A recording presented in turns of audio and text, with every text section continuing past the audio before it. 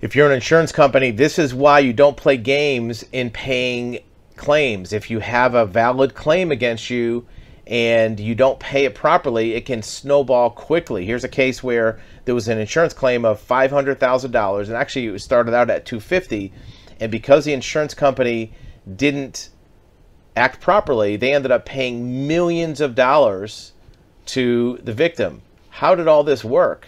Well, this insurance company had a claim against it for $250,000, and after failing for 400 days, more than a year, to give its policy limit, basically pay the claim, then the insurance company took an $8.5 million hit to its bottom line to settle a lawsuit because they didn't pay the claim initially.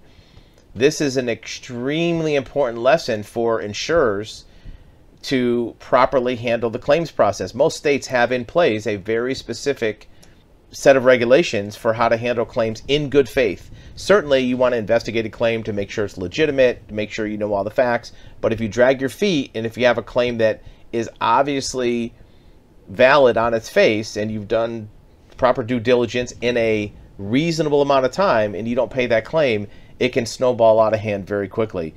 Paying that $250,000 up front would have eliminated almost $10 million, 8.5, 9, depending on how you count it. Plus, there's probably legal fees you have to pay. There's probably penalties you need to pay, and your insurance license might be at stake because now somebody can file a complaint against you for bad faith in claims processing.